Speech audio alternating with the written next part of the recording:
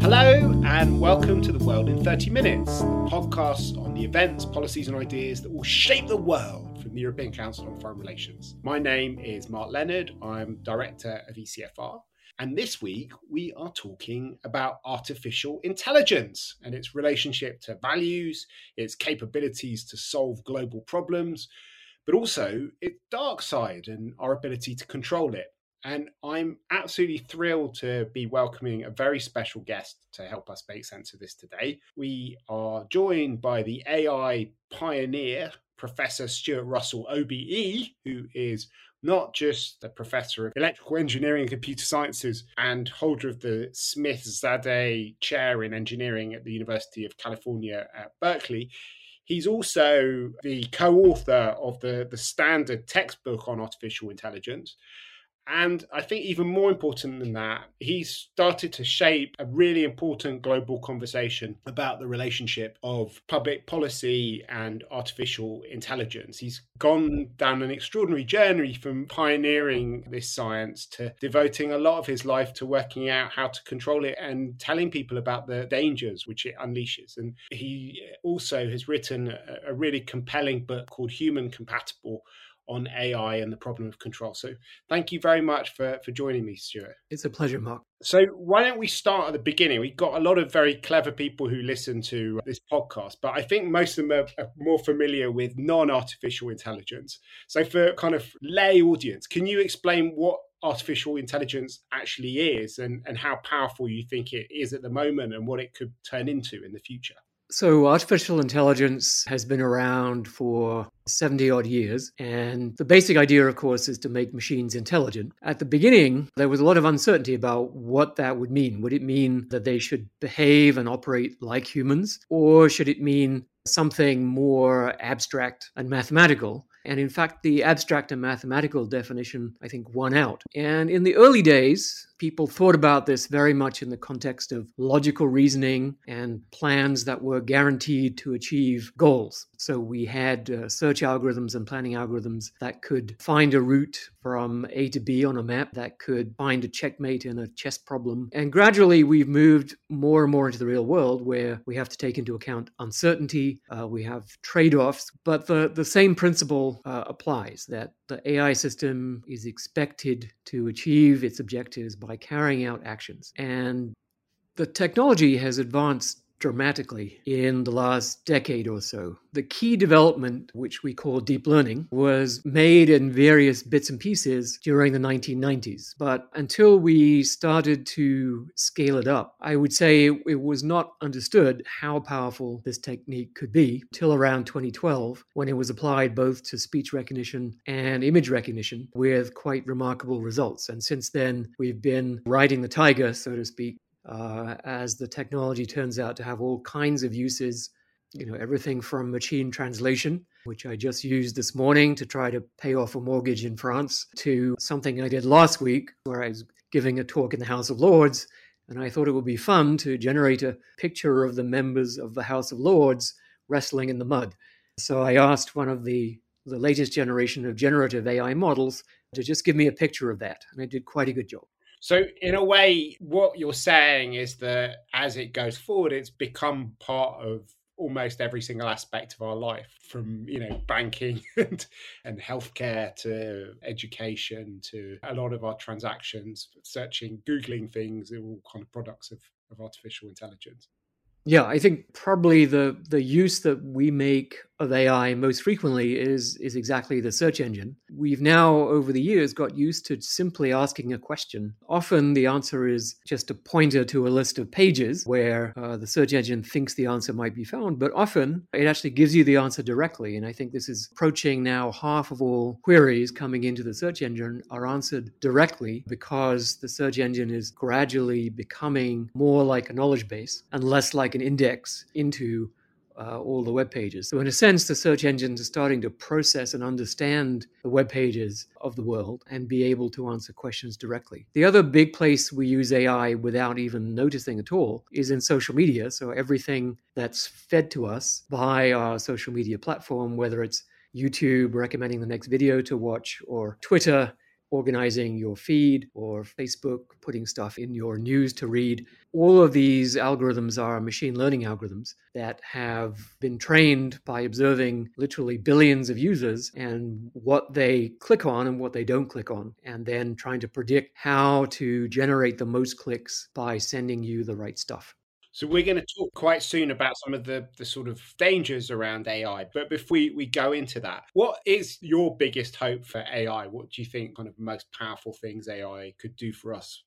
I think the two areas that could have the biggest beneficial impact, and you won't be surprised that I'm not saying advertising, although that is probably at the moment the biggest financial benefit from AI. But I think the areas that really matter are healthcare and education, because these are areas that are extremely labor intensive, and as a result, becoming more and more expensive. And as income inequality seems to be increasing in most Western countries, what that means is that those services are less and less affordable to people in the lower echelons of the income spectrum. And that's really unfortunate. Plus, there are literally billions of people who have essentially no access to healthcare at all. So, to give you one example, the per capita healthcare budget in a country like Chad is less than $10 a year. And if you compare that to, one pain-killing pill in an American hospital is up to $80 or $100. So, in a sense, there is no healthcare in a lot of countries. So you think that you'll have diagnostics done by algorithms all over the world, and that will be the kind of main way that a lot of people get healthcare, rather than depending on expensive visits to the doctors, that they could find out what's wrong with them through various digital devices? Well, I think there'll be a mixture. And I think one of the models that's being rolled out right now is that you have nurses who operate at a district level. The nurses are backed up by AI systems that can provide expert guidance, because it's really the expertise that's very expensive. It's expensive to access, and it's expensive for countries to produce it. Training a doctor, in many of these countries, if you train a doctor, they immediately leave for a wealthier country, right? Because the wealthier countries also have trouble training doctors. So it's expertise that's in short supply, and AI can increasingly provide that. So you've got this hybrid model, which I think can be quite effective. Education, again, in many countries, there may be a couple of years of state-funded education, but often in very dysfunctional circumstances, or sometimes with no teacher at all. And then after that, you have to pay for it. And that's beyond the reach of most of the people. So, and again, the problem is it's very expensive to train a teacher. People with the knowledge and ability to teach calculus, for example, are in short supply and can find much better paid jobs in other sectors. So AI, if we put in more effort to developing it, we would be in a much better position, because we know from experiments that an expert human tutor can double or triple the rate of learning of a child compared to a classroom environment. So if we could replicate that process, we could bring most kids in the world to college level by the age of 10 or 11. So the big excitement for the last few years amongst experts on AI has not been about these sort of specific uses of AI, but the whole idea of generalized AI. Do you want to explain a bit what that is and how exciting it is and how close we are to achieving it? Yeah, so general purpose AI means AI systems that are not built for one specific task, like playing chess or diagnosing diseases from X-rays or anything like that. They are generally intelligent in more or less the same way that human beings are, meaning that with some time to learn, some exposure to training, they can become competent at pretty much any task. And AI systems have many advantages over humans. So, for example, they can read everything the human race has ever written before lunch. They have processing speeds that may be 1,000,000 times faster than the human brain. And they also have communication bandwidth, so they can exchange information with each other, with millions of humans simultaneously. So they have huge advantages that mean that if we do understand how to create general purpose AI, then almost certainly they'll far exceed human capabilities in pretty much every area. So if you think about what that means from the point of view of the economy, for example, rather than think about sort of, a robot sitting in your house that's very brainy, think about a global, as it were, intelligence utility that has spread around the world lots of physical embodiments that it can control. And then you would be able to call on it, just like by plugging things into an outlet, we can call on electricity generating capacity that, is on, a regional or approaching a global scale, and use that electricity for anything we want. And you'd be able to tap into this intelligence utility and its physical embodiments for anything you want. If you're in a village and you need a school, basically you would take out your cell phone and say, hey, we need a school over here. And the cost of providing those services is in many cases prohibitive. To build a school, you need architects and contractors and surveyors and people who write the permits and organize the logistics of supplying all the materials, and then you need all the construction people, and all of that is really, really expensive. But if all the people are taken out of that whole supply chain, then you're really down to the costs of raw materials and fairly small cost for renting the construction robots and the delivery robots and so on. So cost is taken out of the entire supply chain to the point where I think we could deliver a high standard of living to everybody on Earth. So that would be marvelous. And if you do a back of the envelope calculation, it would be about a tenfold increase in GDP. And then if you calculate the net present value, it would be about somewhere between 10 and 15 quadrillion dollars. Even after COVID and financial crisis. Even after that, yeah. And about the same number of pounds, apparently. So by the time it happens, the pound will be worth rather less than $1. So that gives you I would say a lower bound on the value, because there are lots of other things you could do in addition, right? You could talk about having a much better healthcare system or education system than currently exists. AI is probably going to greatly accelerate the rate of scientific discovery and medical discoveries and so on. So there would be a lot of extra stuff on top of that. Where does that come from, that estimate? Well, so if you take a tenfold increase in GDP, that goes from about 75 trillion. So where's the tenfold increase in GDP?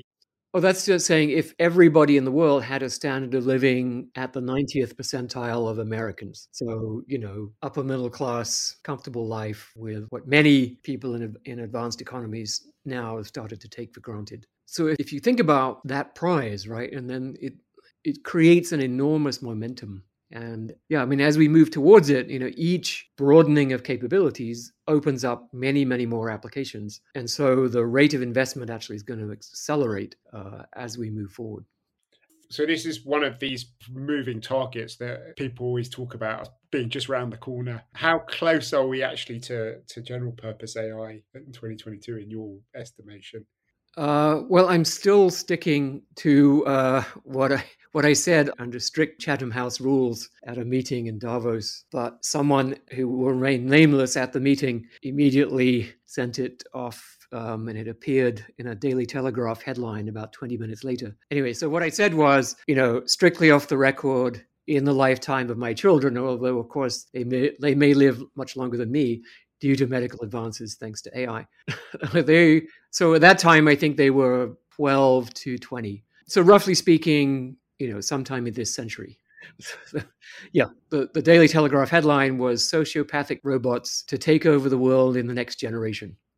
So maybe that gives us a kind of segue into what you're worried about. I like to talk about the geopolitical implications of, how we regulate algorithmic systems and the various AI bills and things like that. But before we do that, maybe because you got this absolutely amazingly powerful metaphor that you use with King Midas, maybe we can use that as a way into thinking about some of the downsides. Do you want to explain that?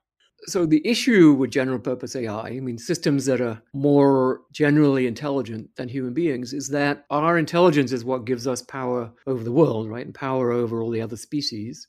And, as Alan Turing pointed out in 1951, we should have to expect the machines to take control. And that's a very natural response, right? We're making things more powerful than us. How on earth are we going to have power over things more powerful than us forever, right? So that's the question. And to try to answer that, I think Turing thought there was no answer, right? There would inevitably be a takeover by the machines. If you think about that process, right, the process of making AI better and better produces outcomes that are worse and worse. Something's wrong there, right?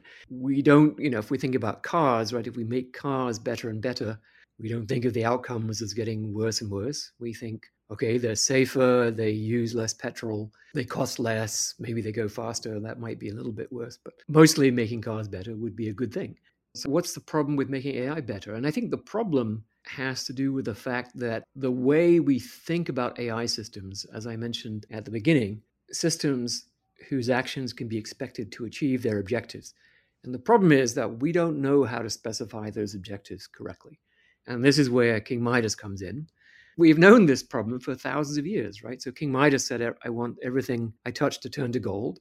And the gods, who are playing the role of the AI in this case, basically take that very literally as an object lesson, I think, to King Midas and to everybody else. And he realizes that when he tries to drink, his water turns to gold and he can't drink it. When he tries to eat, his food turns to gold and he can't eat it. When he touches his family, his daughter turns to gold. And then he basically dies in misery and starvation. And there are lots of legends like this. Many cultures have isomorphic stories. Sorcerer's Apprentice is another good example, bewitching the brooms to fetch water, but not specifying how much water and when to stop. And of course, in that story, the apprentice tries to chop the brooms into pieces. And of course, the brooms need to keep fetching water. So the pieces grow into new brooms. And then now there are 16 times as many brooms fetching water, and things go from bad to worse. And I think that story, we see it in a lot of science fiction films. So in 2001, A Space Odyssey, Hal is the machine that controls the spaceship, and Hal has a mission. And the mission seems to be incompatible with what the astronauts on the spaceship actually want to do. And so Hal has to simply kill the astronauts one by one in order to preserve the mission which it's been given. So what my research in the last nearly 10 years now is about, how do we get out of this problem? It seems inherent to the way we have conceptualized AI systems from the beginning. And we're starting to see it in practice. I think social media is a good example, where we give the learning algorithms an objective, which is to maximize the number of clicks that are generated by users. And they've learned how to do that. And you might think, okay, well, in order to get people to click on things, I'll have to send them things they're interested in. Videos they like, music they like, news stories that they find relevant to their interests.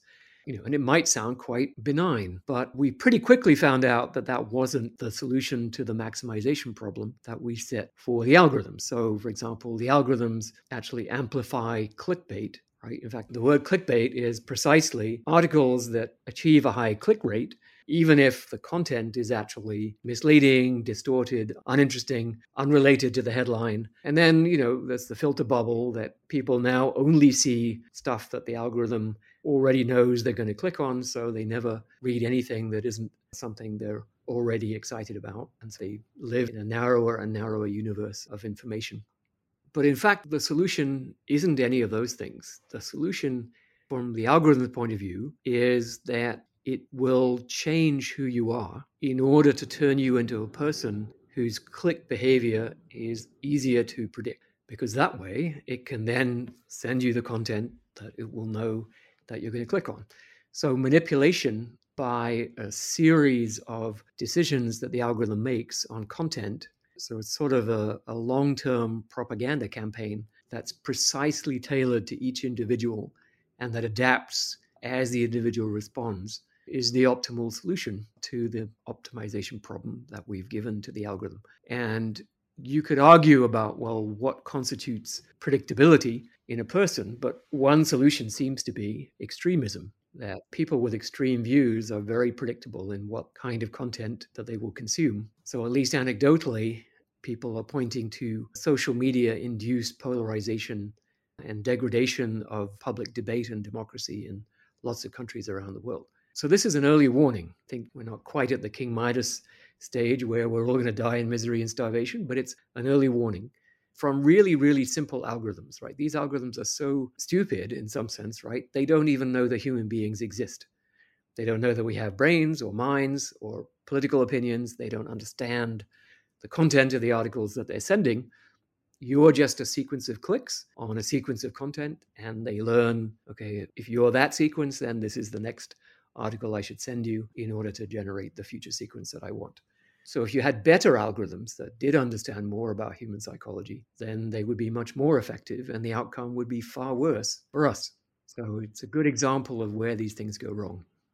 Obviously, given how much of our democracy is now taking place on these platforms, has become a absolutely critical subject for debate in lots of places. And as you say, it's maybe the cutting edge. It's the place where people are most aware of it. And there are now all sorts of attempts to think about how some probably more successful than others. What do you think of the way that those debates are being held? Do you think that people have grasped the seriousness of the problem? Are there examples of governments thinking about this in the right way? Or do you think that they're barking up the wrong tree?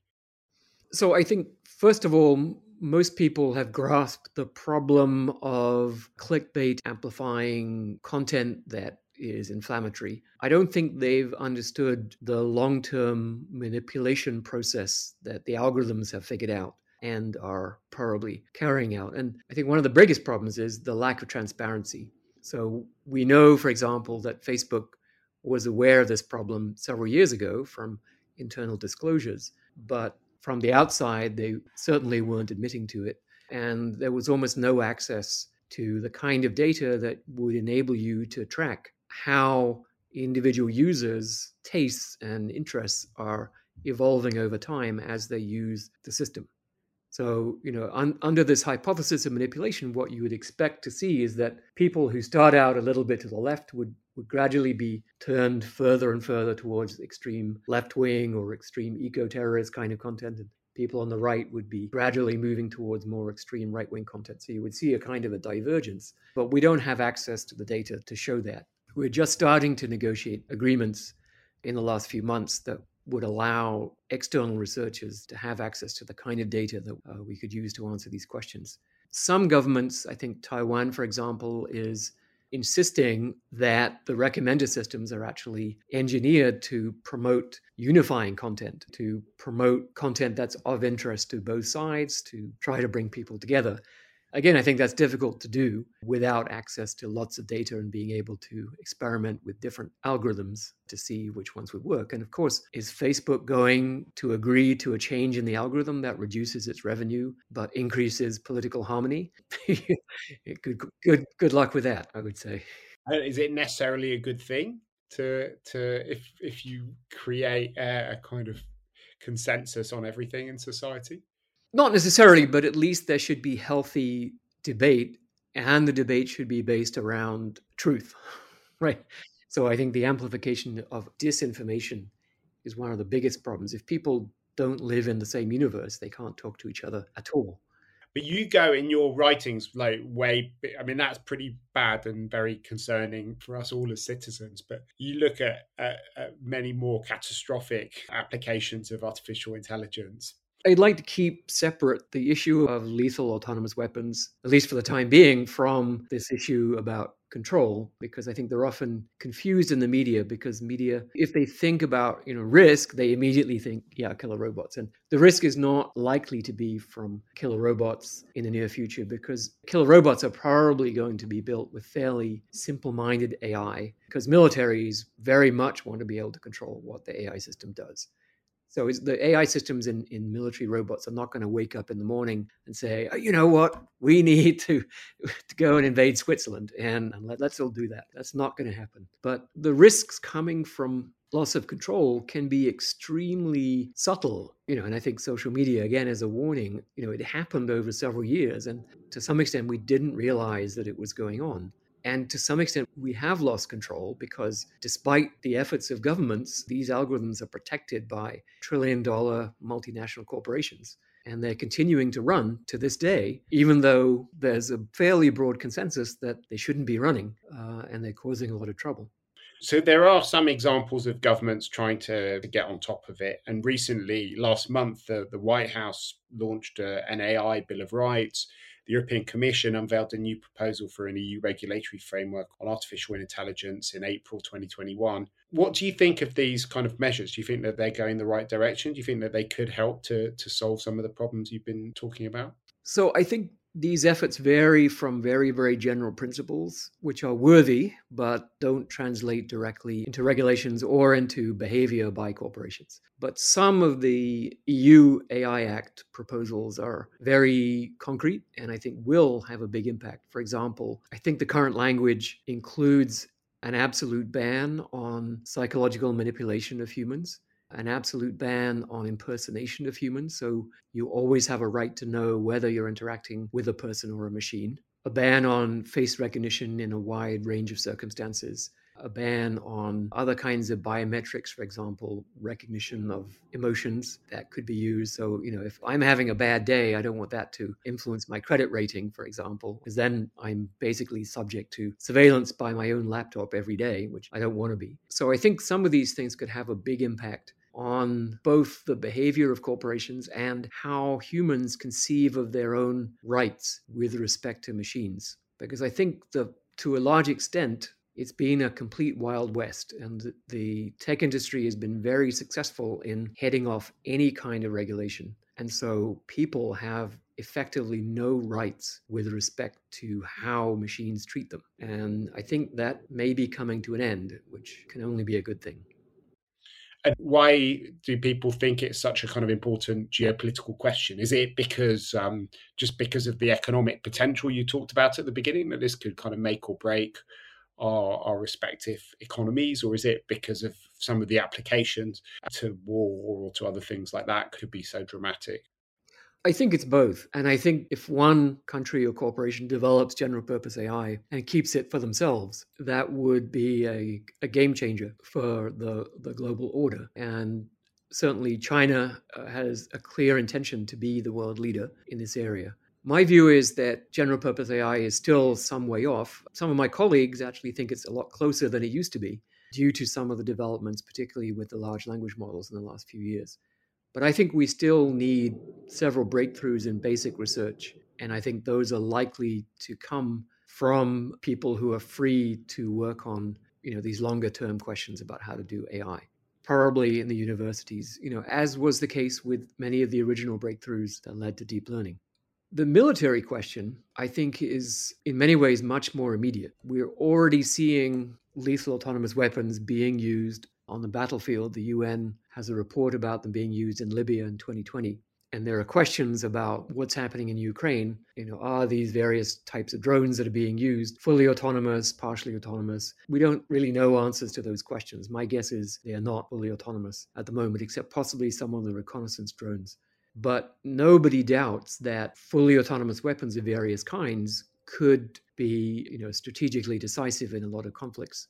And I just came from a meeting in Amsterdam where people are now talking about how do we ensure that these weapons, which are coming, are going to be used in ethical ways, in ways that are compliant with the international humanitarian law. But my concern is that even though the weapons, as they get good enough, particularly to make sure that they're not targeting civilians instead of soldiers, so accidental collateral damage maybe can be minimized. They can be used ethically, but the problem is, will they be used ethically? And if it's likely, as I suspect, and as many people in AI suspect, they're going to turn into weapons of mass destruction, because autonomous weapons, by definition, don't need humans to supervise each individual attack, which means that one person, by pressing a button, can launch, even a million weapons, which would be enough to, wipe out an entire city or maybe a whole ethnic group within a country. And by creating these weapons and manufacturing them in very large numbers, we're actually reducing global security. And so the argument is that the ethics of their use actually is irrelevant, that creating this class of weapons and manufacturing them will have extremely deleterious effects to national security everywhere. So we're running out of time, unfortunately, but it's been so fascinating talking to you. Maybe I can get you to come back on to talk specifically about autonomous weapons, because I think that is something where people are becoming much more conscious of the dangers, but also the technology is moving much faster than it is on general purpose AI. It is now a kind of clear and present challenge to us all. Unfortunately, I think we've run out of time for this. It's been totally fascinating talking to you, Stuart. We have one thing left to do on the podcast, and that's our bookshelf section. So obviously at the top of everyone's bookshelf should be human compatible AI and the problem of control by Stuart, where he goes into a lot of the things we've been talking about. What's on your bookshelf at the moment, Stuart? Well, so I think if you're interested in the question of control, right, the idea that we may lose control to machines, I think you have to read Nick Bostrom's book, Superintelligence, which came out, I think, in 2014. And it's a very thorough analysis in the sense that he goes into all of the ways that people have basically said, we don't need to worry about this, picks their arguments apart and concludes that, yeah, we do need to worry about this. Maybe a slightly depressing read in that he doesn't come up with any solution to the problem. Max Tegmark has another book called Life 3.0, which is, I would say, a much more cheerful read. He points to some potential outcomes, if we can reach them, if we can figure out solutions to the control problem, that might be quite pleasant. So it's not all dystopia. There may be some utopias if we can find our way to get there. And then Toby Ord has a book called The Precipice, which looks at the general question of how we think about existential risk, the risk of human extinction, and not just AI, but natural sources of extinction, such as asteroids and supervolcanoes and pandemics, but then other man-made extinctions, such as nuclear war and AI and synthetic biological pandemics. And Toby's a philosopher, so it's a very careful, thoughtful analysis. I think it's a good place to read. There are tons of science fiction dystopias that you can read, so I'm not going to suggest any of those. And I've spent some time trying to find science fiction, not exactly utopias, but at least describe a world with superintelligent AI that isn't a dystopia. And the one I found that is probably the best is Ian Banks's culture novels. So there's a whole series of novels about a future civilization called The Culture, in which humans coexist alongside AI systems that are far, far more intelligent than the humans, but have obviously been designed with the principles of safe AI because they are, in some sense, purely beneficial to humans. They seem occasionally to be a little bit sarcastic about us, but they're basically there to benefit the human race. So that seems to be a future where we have an amazing civilization. There is still the problem, and nobody, as far as I can tell, has solved the problem of what on earth a human's going to do when superintelligent AI can pretty much do everything that we currently think of as work. It's been a real thrill talking to you, Stuart. We'll put links up to all the publications that you mentioned on our website at www.ecfr.eu/podcasts. If you've enjoyed listening to us, please do head to whatever platform you use to download this podcast from and subscribe. And while you're there, if you want to give us a positive review and a 5-star rating, that will be wonderful because it will help other people find the podcast. But for now, from Stuart Russell and myself, Mark Leonard, it's goodbye. The researcher of this episode was Lucy Halpenthal and our editor is Natalia Schwartz.